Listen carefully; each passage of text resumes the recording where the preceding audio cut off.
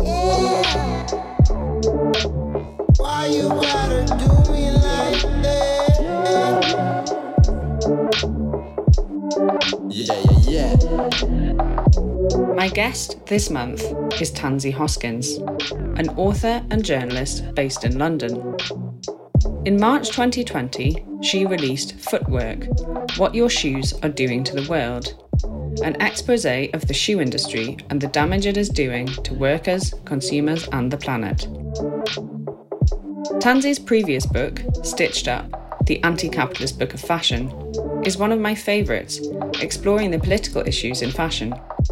It's a 360-degree view of the issues at stake, looking at everything from Karl Lagerfeld to Karl Marx. Actor Emma Watson chose Stitched Up as one of her favourite books. In her work, Tansy combines environmental concerns with a critique of capitalism and issues facing the global working class. Tansy is at the forefront of not only illuminating the problems facing fashion now, but thinking of how we might build a better future for all. This is Future Heist, conversations with people making change. My name is Rena Neve Smith. Tell me about the book, first of all. Why did you choose shoes, particularly, as a garment that represents so much that needs to change in fashion? Well, I wanted to write about shoes partly because there hasn't been a critical book on shoes. Most of the books on shoes are more about the design of shoes, and they're mostly. But I wanted to go deeper into the very fabric of those shoes and the people who made them, and explore how they come into being. And also, shoes were one of the first objects to be globalized and to be made on a truly global scale, scattered all around the world. And I just thought that was a really interesting story and something that needed exploring. And so shoes can be something that tell us more about the world that we live in. Tell me about that idea that they're one of the first things that's been truly globalized, because of course when we look at the history of fashion production, the Industrial Revolution started in Britain and France and a small part of Europe before spreading out to the rest of the world. So why were shoes one of the first things that have become global? Because they're relatively simple to make, and because the primary reason was because you could pay people a lot less if you got them made on the other side of the world than if you got them made in America or Europe. That was the number one consideration. So after the Cold War ended, lots of different markets opened up.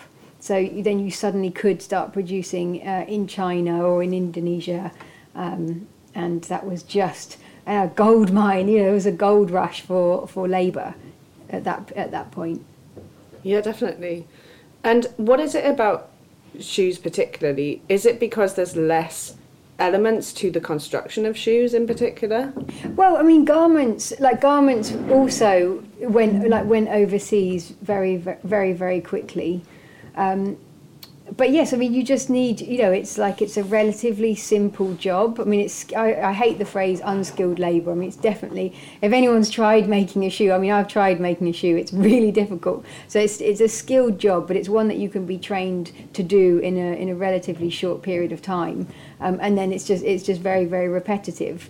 And the biggest cost really involved in making shoes is labour. Is the pay packet of the people who are making them. So if you can slash that pay packet, then you can make far greater profit on the shoes that you're ultimately selling. Yeah, that is an interesting misconception, isn't it? In, I guess, not just in fashion, but in globalized industrialization. But the idea of skilled and unskilled labor, because actually, fashion, most people know about the sweatshop reality of mass production, but at the same time, when it actually comes to the things that are being made, it actually does take a lot of skill.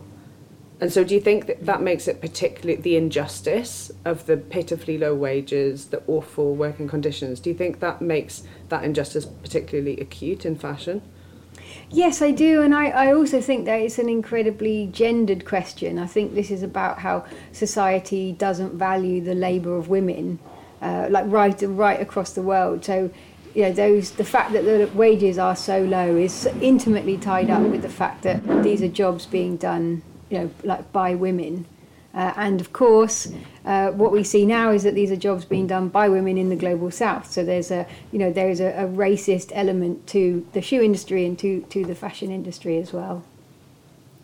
Yeah, I think that's especially if reading the statistics about the gender imbalance in the workforce, and it particularly affects women and of course children as well. There's children involved.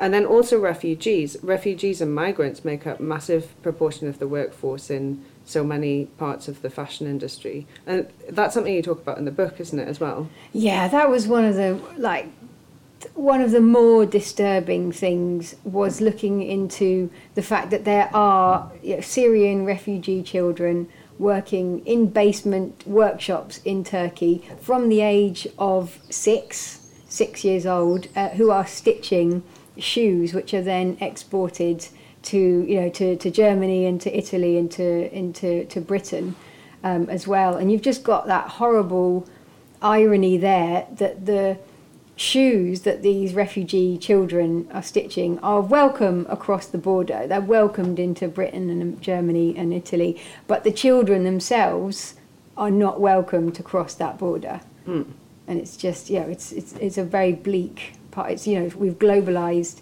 the labour market, but we've not globalized our common humanity. You talk as well in the book about how the labour conditions in the shoe production industry in particular are so much further behind clothing production. Why is that? Yeah, that was one thing I wasn't... that was one thing that I definitely discovered when researching footwork. And so it's partly because there isn't the same spotlight on shoes as there is on clothing. And I think a big part of that is to do with the fact that although there have been fatal factory accidents and fires in the footwear industry, there hasn't been anything on the scale of Rana Plaza, which sent seismic shocks through the fashion industry and put a strong spotlight on fashion and on clothing.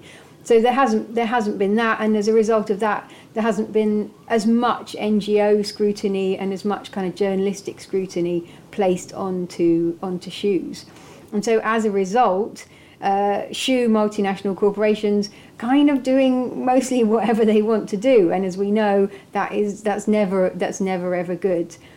So you're kind of left with a subcontracted, deregulated industry where conditions are really low, where the whole every point of supply chains are in crisis, from the leather industry and the chemicals that are involved in that to the glues that are being used. The whole thing is a mess, and it urgently needs regulation. How did you come across that? Because I know that you, through your previous research and through the journalism work that you do, you have done a lot of research around the fashion industry and the garment industry as a whole, including shoes. And so at what point did you realise that there was this imbalance between shoes and garment production? Well, it was partly from interviewing people who are experts on the industry and people who've been campaigning in this, and sort of gathering their opinion. And there was this consensus that, look, shoes are at least a decade behind the rest of the fashion industry in terms of standards and regulation.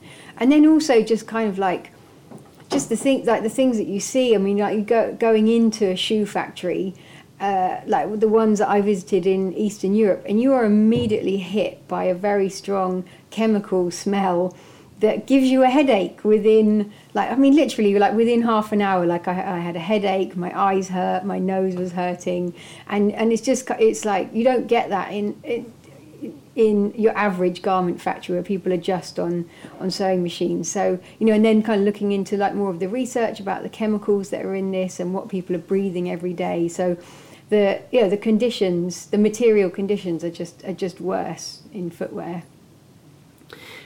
Can you explain, because a lot of people might not be aware of this, but what is it about fashion that leaves the system so open to this downward crush of worker standards? Because you talk about how the production of shoes represents the interdependencies and injustices shaping our world, and the fashion industry has a very particular way of making things, or how we make clothes and how we make shoes is quite particular as opposed to other products, in that it does have a longer production line, basically. Can you explain a little bit about that for the listener?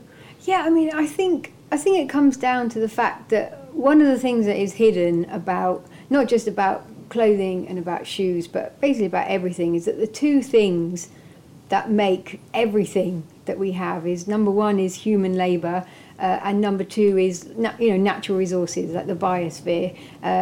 Within that I would include the animal kingdom as well. And so what every corporation wants to do is maximise the profits that it makes, and on each item that it makes. And so first of all, what we've had is the natural world being treated like it's a completely free resource, and like this, so that there's no consequences. Like water is free, and air is free, and the land, the soil is free. And we're now living with the consequences of that. And then the other thing that they have to squeeze is labour. And so unless you have slaves, and some sections of the fashion industry do run on literal slavery, but unless you have slaves, you have to pay a wage. And so people are literally rewarded for driving these wages down and down and down. And so those are the two elements that go into fashion and go into footwear and everything else.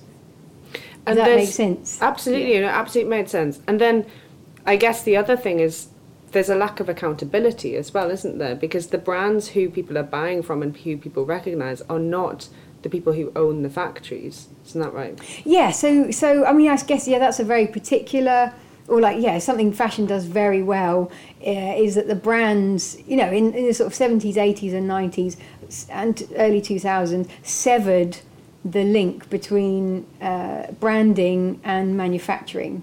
So it's incredibly rare now to have a fashion corporation who owns any factories.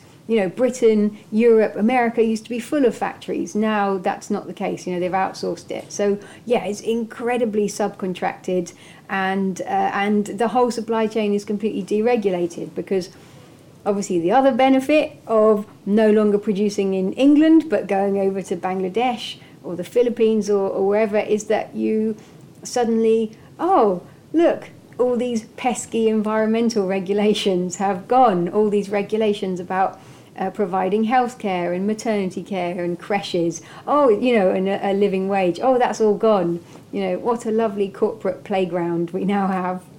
Absolutely. And in Bangladesh, I was reading that 80% of the export industry in Bangladesh relies on the garment trade, and they employ an industrial police force who literally crack down on any union activity. So it really is a corporate playground. It's a country that's entirely gearing itself towards international corporations coming in and using its workforce. Yeah, you're completely right. I mean, it's and that's terrifying. I mean, number one, to have your economy so exposed to a single industry is a terrible idea. So I'm very worried about what the future will look like for Bangladesh, whether through the rise of automation or whether because companies decide that wages in Bangladesh have gone above a certain threshold and then jog on to like Ethiopia or wherever. So Bangladesh incredibly overexposed and very, very scary. And then like you say, I think what people need to remember is that a lot of the time the politicians in Bangladesh are intimately linked with the factory owning class, to the extent that often you'll have politicians who will also own factories, or you'll have factory owners who are like retired army generals, or so it's a kind of like horrible Victorian style system where the workers are literally up against like a kind of old school ruling class bloc. Yeah. That will take whatever extreme measures it needs to keep the factories running. It really does feel Victorian, which is why I find it really interesting reading either Marx or what Marx had to say about the fashion industry, because the conditions really haven't changed very much since the 19th century, and if anything, they've just rolled out to around the world. It's really frightening. Yeah. And then I want to talk about something you've just touched on briefly, but the environment as well. Shoes, most of them aren't recycled. You talk about that in the book. The link between this overproduction of one single item and the impact it's having on the planet is massive. Yes, it's terrifying. And it's terrifying when you think of like that we're making, like one of the scary statistics I found was that we make 66.3 million pairs of shoes every single year. And, I was lucky to go up to some laboratories that are based at Loughborough University. And yeah, they were saying, 90% of shoes are not recycled. So there's this whole section of like the supply chain that I still don't think we talk about it enough, is that like what happens after that object is not with you anymore. Like where does it go? And for shoes, 90% of the time they're not being recycled. So like where are they going? Yeah. And what consequences is that having on the planet if we're just burying this stuff that is going to be there in 1,000 years' time? Absolutely. Something I think I found really interesting, which you talked about in Stitched Up, was the conversation around fast fashion. Because you were talking about the way consumers get blamed and how that's really wrong, actually, for corporations to turn around and say that individuals need to buy better. Has this research around shoes confirmed those thoughts that you had about fast fashion? Yes, it definitely has. I mean, I'm really keen to avoid basically class shaming people, and I think a lot of the time sustainability movements kind of fall into that trap. And it's just like it's really not people's fault if they don't have the money to save up to buy like a £200 pair of trousers or whatever. The ability to save money is a condition of class. And I think a lot of the time people don't remember that enough. And yeah, definitely. I mean, definitely shoes has completely confirmed that. It's like the longer lasting shoes are the expensive shoes. It's like if you go into somewhere like Shoe Zone, it's like people, you can buy a pair of boots for £15, and they're not going to last. But that's not the fault of the person who only has £15 to buy a pair of shoes for themselves or for their child. So yeah, it's horrible. But eventually we need a restructuring of our society so that we have a level playing field and that everybody can afford nice things. Yeah, exactly. And it's that idea of we have the resources to create a world where people have things that last, and we don't need to treat things as disposable or try and treat things which were possibly intended to be disposable as trying to make them last. Yes. Yeah, and I mean, it's not just, in terms of shoe consumption, like, it's not equal. It's like, yeah, we make 66 million pairs of shoes a year, but like the consumption is obviously not equal on a global level, but it's not equal within within Britain, within London. It's like you've got people with 1,000 pair of shoes, and then you've got people with like one pair. Another thing that I'm going to bring up briefly as well, which I really liked in Stitched Up, was when you were talking about the brand Toms and how they give a pair of shoes for every pair that's bought. And you were talking about, and I hadn't thought about this before, but you were talking about the fact that that's treating a symptom of poverty, not the cause of poverty itself. So of course people who are poor don't have access to footwear, but just giving them shoes isn't going to take away their problems. I thought that was a really interesting idea. Yeah, well, I love. There's I think it's Desmond Tutu. I think it's Desmond Tutu who said, like, we've got to stop like fishing people out of the river. We need to go upstream and work out why people are falling into the river. You know, that's the challenge. So yeah, I'd like. At some point, you can't just keep fishing people out the river. You have to find out what's really going on. Definitely. I want to talk about your background. I remember when I was reading Stitched Up, you were talking about how you had, and I think this absolutely came across in the book, you had a clarity because you weren't coming to the fashion industry from the perspective of a fashion journalist. You talked about the way that fashion press is really glorified advertising. And as somebody who trained as a fashion journalist, I thought this was so true. And I thought, like I say, I think that clarity really came across in the book, which allowed you to be really critical. What brought you to write Stitched Up? Well, I wrote Stitched Up in order to answer the questions that I had about the world, which I think is often one of the firmest kind of starting points for a book or a big project. And for me, like I grew up, in the sort of 90s when Primark first existed. You know, me and my friend could go to Hounslow High Street. You know, we could buy shoes for £7. That was like heaven on a Saturday. But I was kind of always aware, like, that I could shop, come home with loads of bags of basically rubbish, and then wake up the next day and want to do it all over again. So a lot of it was kind of like, what is going on internally? Why is there this black hole that I can never fill up? So it was questions of that, and then friends who had eating disorders. Kind of like what is going on there? What is the impact of our visual culture? And then I've always been interested in the environment, and then workers' rights started to become more important. And while I'm interested in fashion, I enjoy the creativity of it. But like you say, fashion doesn't pay my bills, so I was free. I was free to say whatever I wanted. I don't want to be hired by a fashion brand. No fashion brand in its right mind would want to hire me, so I could say whatever I wanted, and I think that was really necessary for that book.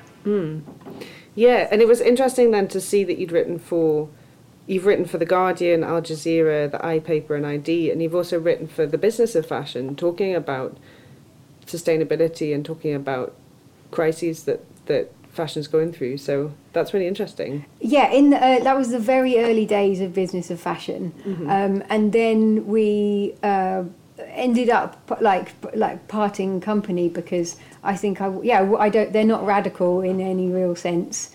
And I pitched some stuff and it wasn't working. And also they never paid me for anything. So really? But it was good to get some of those opinions into that world. But they should pay journalists and be more radical. Yeah, absolutely. I mean, it's interesting, isn't it? I was at London Fashion Week last weekend, and there's one thing that was really obvious was that there was much more model diversity on the catwalks in terms of size than I've seen before. But also the British Fashion Council were talking about sustainability a lot. They had a swap shop organised. Mother of Pearl hosted a sustainability event. But I wondered what you thought of this idea of sustainability and whether it's a buzzword and something that people might like to be seen to be talking about, or whether the industry really is capable of change. Yes, good question. I mean, I think Extinction Rebellion have done a very good job of making the environmental impact of fashion unavoidable at Fashion Week, and I think the moves that we did see in this February's Fashion Week were a response to them. Is it enough? No, it's absolutely not enough. Are we basically seeing every brand kind of just print the word sustainability like willy-nilly on everything? Yes. But does fashion need to change? Absolutely. Like either they change or climate change is going to change the industry and the world irrevocably. Like the climate scientist consensus is that we now have 11 years in which to halt runaway climate catastrophe, and fashion is supposed to be about the future. And this is what I always say. It's like fashion is obsessed with the future, but we are in a moment where fashion is unable to kind of comprehend what is coming at it and what it has helped to create as well. So that is a really interesting contradiction, actually, because we've just talked as well about Victorian working conditions. And as somebody who works in fashion, I find that the people who are least willing to be the first to do something are actually people in fashion. It makes me laugh that something will come along and everyone will say, oh, that's awful, and then all of a sudden everyone's doing it. And I feel like there's this thing where it's the idea of being part of the future and it's kind of pro-change, which I've sort of observed over time, and I don't know what that says about people, but yeah, it's interesting. Yeah. It is interesting. I mean, I don't know, I don't know what the means will be. I mean, I personally think there's going to have to be regulation. I don't think we will have a situation where a single brand or a single company will be able to go far enough by itself, even if they really wanted to, because all their competitors won't be doing that. So I think there has to be, we have to do them a favour by making it very clear what they legally can and can't do. Yeah, I think regulation definitely has to come into it. And I think you're right. I think the model of capitalism is so competitive between brands that even the issue of size, even the issue of getting models that look more like ordinary people than this very unreal aesthetic, even getting that kind of change has been a really hard slog. Yeah. And remains like something which has a long way to go. Yeah. So yeah, what do you think about the idea that it's not just that fashion companies are held back, but capitalism as a whole is geared towards conservatism? Yes, I think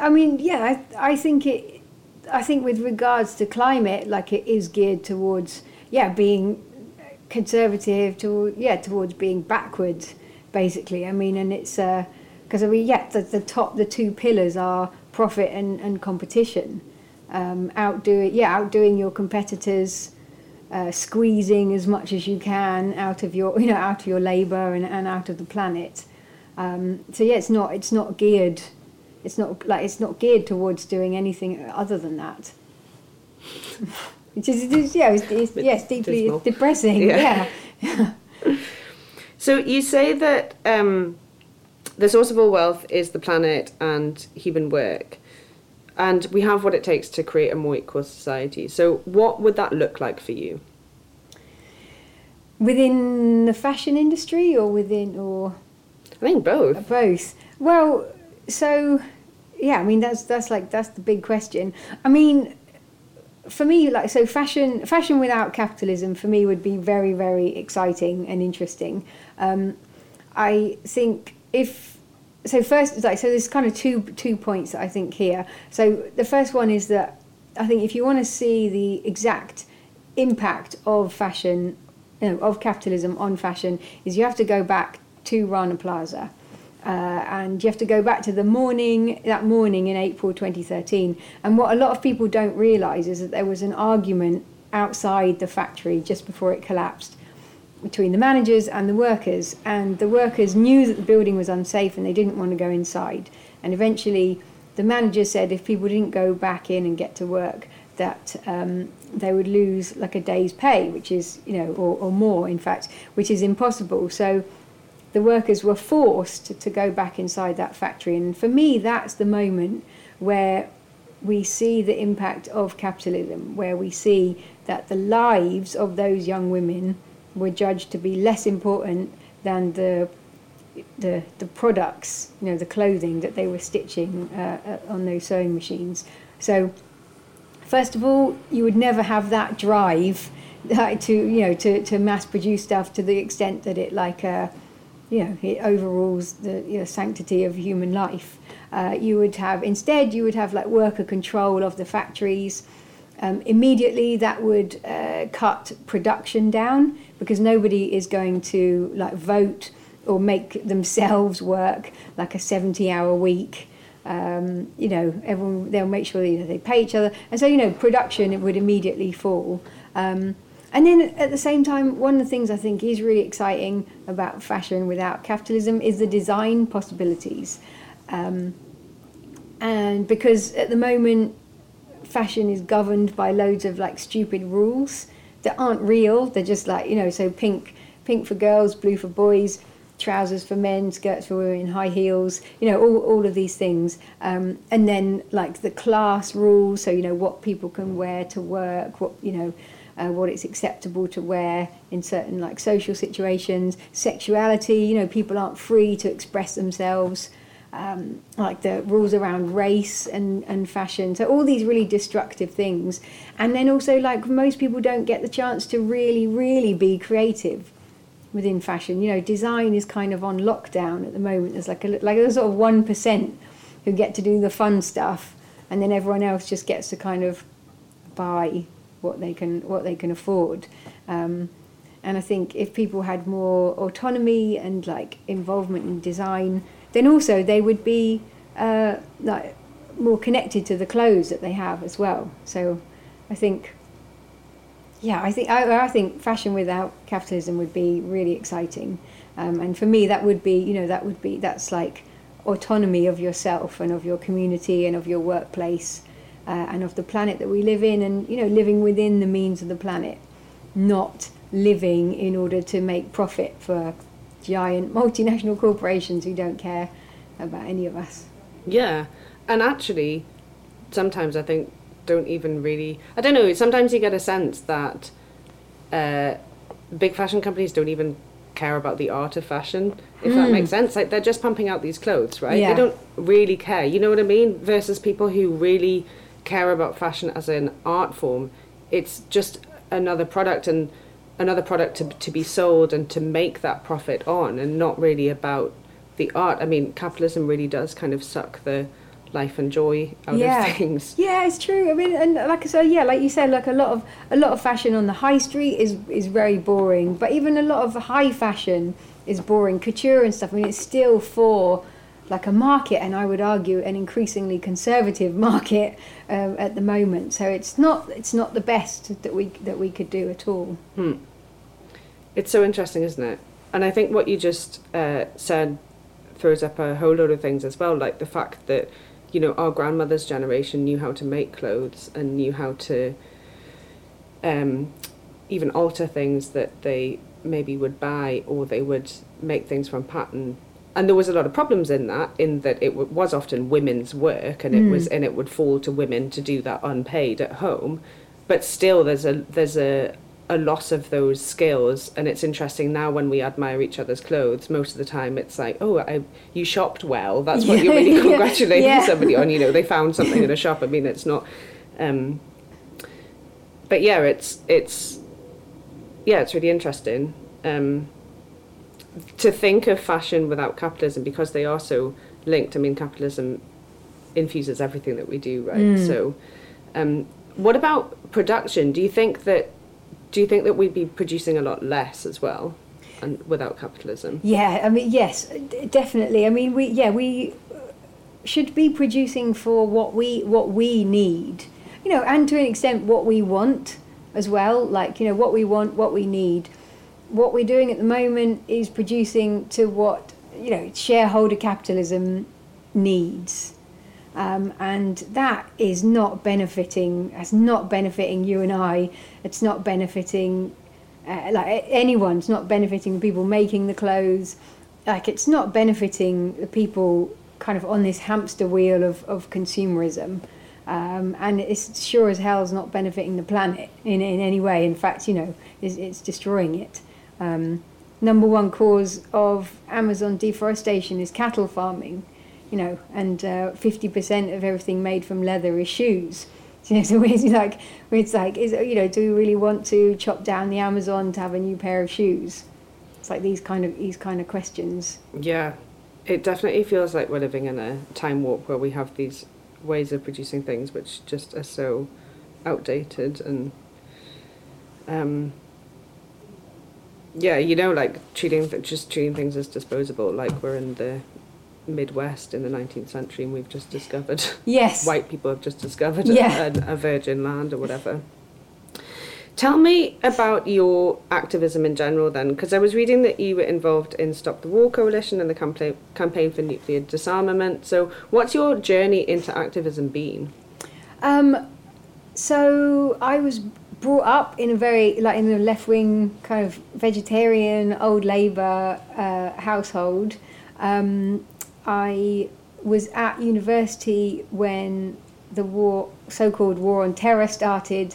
So, you know, the attacks on Afghanistan and the attacks on Iraq, and that kind of completed my political education. I've been involved in stuff like Reclaim the Streets and things like that before, but then yes, like Stop the War. You know, that moment. You know, just like when the Twin Towers were attacked. And then when Afghanistan was attacked, Iraq was attacked, that just exploded my world view of everything. And then I went to work for Stop the War straight out of university, and then campaign for nuclear disarmament as well. And so I don't know, it's just like oxygen to me. I've just always been doing that kind of thing. And trying to make politics like accessible as well. That's like one of my big passions, and it's partly why I started writing about fashion, is because I don't think the left should leave any stone unturned. Like, I think if we're not talking about fashion, then you just leave it up to the neoliberal agenda, and I think that would be really bad. So that was one of the reasons I was like, no one's writing about this, like we should be. Absolutely. I mean, speaking as somebody who's on the left and who loves fashion, it feels like that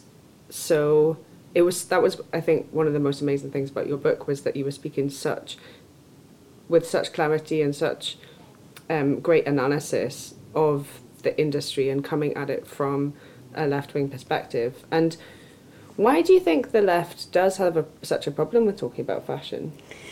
Oh, I don't know. It's hard. I don't know if it's like, I think there is a certain amount of, snobbery around, and that it's, it's not seen as like serious, which is ridiculous.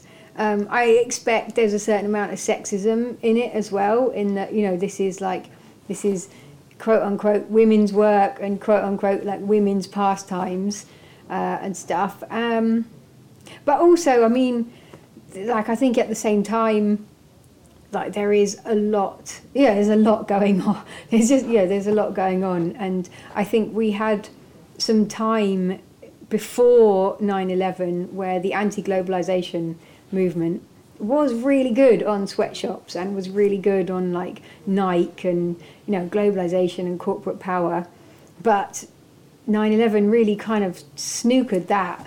Then it had to then just be all about Iraq and Afghanistan, and so there was a moment that was lost, which I think is one that is one of the huge tragedies of the war in Iraq and Afghanistan, is that we got knocked, like the environmental movement got knocked back, the anti-corporate movement got knocked back, and we lost a decade at least.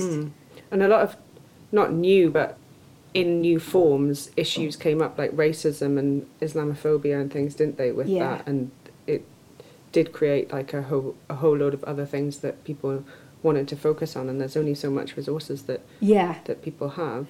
Yeah, I mean, that was like, I talk about that in Footwork. It's like we with the global, we had like the anti-globalization movement was so global, and one of the central bits was global solidarity. So it was kind of us, and then and then all the hideous rhetoric around the war on terror made it like about like us and them, and like the West versus Islam and all this like awful rubbish, and so kind of knocked a lot of people's view, and so then you're having to fight on like, no, we're like going back, like just going back to the basics of like we're all on the same side kind of thing. And then you had Occupy, who were good at kind of bringing that into the kind of 99% and 1%. But yeah, we lost a lot of time. Yeah. And how have things changed since then? Because, I mean, now we've got Donald Trump in the White House. It feels like, and the environment. Do you think the environmental issues are bringing corporate responsibility back into the equation in the way that they were in the conversation before the war on terror? Not enough. I really think not enough. I think we are still we're still thinking too much about ourselves, and we're still looking at these issues in terms of like what can I do about my own wardrobe or my own food cupboard or my own makeup bag or whatever. I don't think we're back to having the kind of systemic analysis that we had in the late 90s, which we and that's one of the things I really hope to be able to help with, is that kind of like pushing that political education on like, this is not your fault. Yes, individual change is a factor, it's important, but it's not like you can do that till you're blue in the face. Like, it's not going to change the world. Yeah, I read that there's corporations who have the carbon footprint in a year of like the entire population of France. Like, pushing it back onto the individual to change, and talking about veganism and all these things, as great as it is to try and do your bit, is really shifting the focus of responsibility away from the people who really have the power. Yeah, completely. I mean, we've had this massive growth in corporate power over the last few decades, and it's not been matched by a growth in global governance or global legislation or anything. So they're just, it's the Wild West analogy again. They're just off doing whatever they want to do, and we need to act really fast. And part of that is kind of people letting go of the idea that all they can do is shop differently. Very good. It's true. I'm going to go on to the last questions now. Oh, yes. So the first question is, how can people support you and what you do? Well, I think what I would love at the moment is for people to track down a copy of Footwork. I've been working on the book basically by myself since 2017, and I would just love for people to read it and to give me not footnotes, to give me feedback, give me some feedback on what they think and whether it's useful and stuff, and whether you could buy it or get university or like library to order some copies and stuff. Definitely. And how can people reach you? Are you on Twitter? Yep, I am on Twitter and Instagram as @TansyHoskins. I am also on Facebook. I've got an author page on Facebook. I'm on Goodreads. I'm trying to tick all the boxes. Yeah, you're out there. You are online. Online. Got my website @TansyHoskins.org. Brilliant. And my next question is there anything you can think of that people can, apart from obviously Footwork, that people can read or watch to inspire them to make change? Anything that's inspired you in the past? Yeah, I've got a weird suggestion. I mean, so obviously there's shelves full of fantastic left-wing texts. We've talked about Marx, and Trotsky and Engels and Rosa Luxemburg. All those, this all exists. But there's a really cool fiction book that I would quite like to recommend, because it's the book that kind of gives me a really clear vision of how things could be very, very different. And it really interestingly talks about clothing as well in a really exciting just dynamic, really, really interesting way. That doesn't go, it doesn't kind of shirk on design or anything. It's really interesting. And that book is Woman on the Edge of Time by Marge Piercy. And it's a book, it came out in the late 70s, and it's a very feminist book.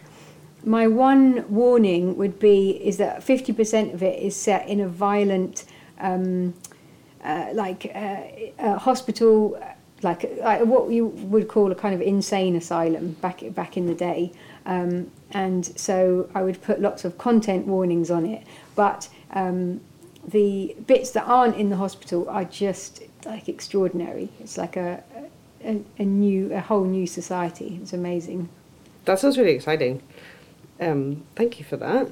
And then the last question, which I ask everyone, is what would your advice, or how would you say that people can get involved more generally in change? Well, I think the good news is that there are lots of really interesting and well-organised groups of people who are already doing this. So my first thing would be basically pick the issue that you are really passionate about, or pick several issues, and then go probably online and just find the groups that are already doing stuff. So for the fashion industry, for example, in United Kingdom, you already have War on Want, Labour Behind the Label. You've got Extinction Rebellion, the fashion section of that, who are doing really exciting things. You've got Trade. So there's lots of groups who are already doing stuff. I would also say, and then find other people. Like, it's kind of like collectively changing stuff, and just getting out there. Basically, connect with people, go on demonstrations, find more like-minded people. Like blog, take photographs, make art, write books, write articles. We've got to demonstrate that the alternative to capitalism and neoliberalism is better. We can attract more people in. Yeah, definitely, because I think that works in so many ways, because of course when you make those personal connections, it really helps you to get involved in those things, and it's amazing when you find people who are thinking the same way as you. But then also, of course, we are stronger together, right? Yes. More people doing things together is gonna affect change. Yes, we need to demand change. I mean, I often think, read a lot of people who are kind of giving a lot of advice about how to shop differently, and there's a lot of that happening I see a lot of it on Instagram and stuff. It must be like hundreds, if not thousands, of people doing that. And I just often think, I wish you lot would all just get together. If you lot all got together and just decided to go and have a demonstration or something, it would be thousands of you, or pick one political demand and all write a letter to your MP or to British Fashion Council or whoever you pick, and kind of collectively act. It'd be a huge boost to the fashion change movement. That is a brilliant place to end. Thank you so much for sitting down with me, Tansy. It's been such an interesting conversation. Thank you. It was a pleasure. Thank you. Future Heist is recorded and produced by me, Rena Neve Smith, with original music by Benjamin Tassi, artwork by Fleur Beck, and sound editing by Gibran Farah. Special thanks to Chloe Vasegi and Joshua Los Challens. You can follow us on Instagram and Twitter at future_heist.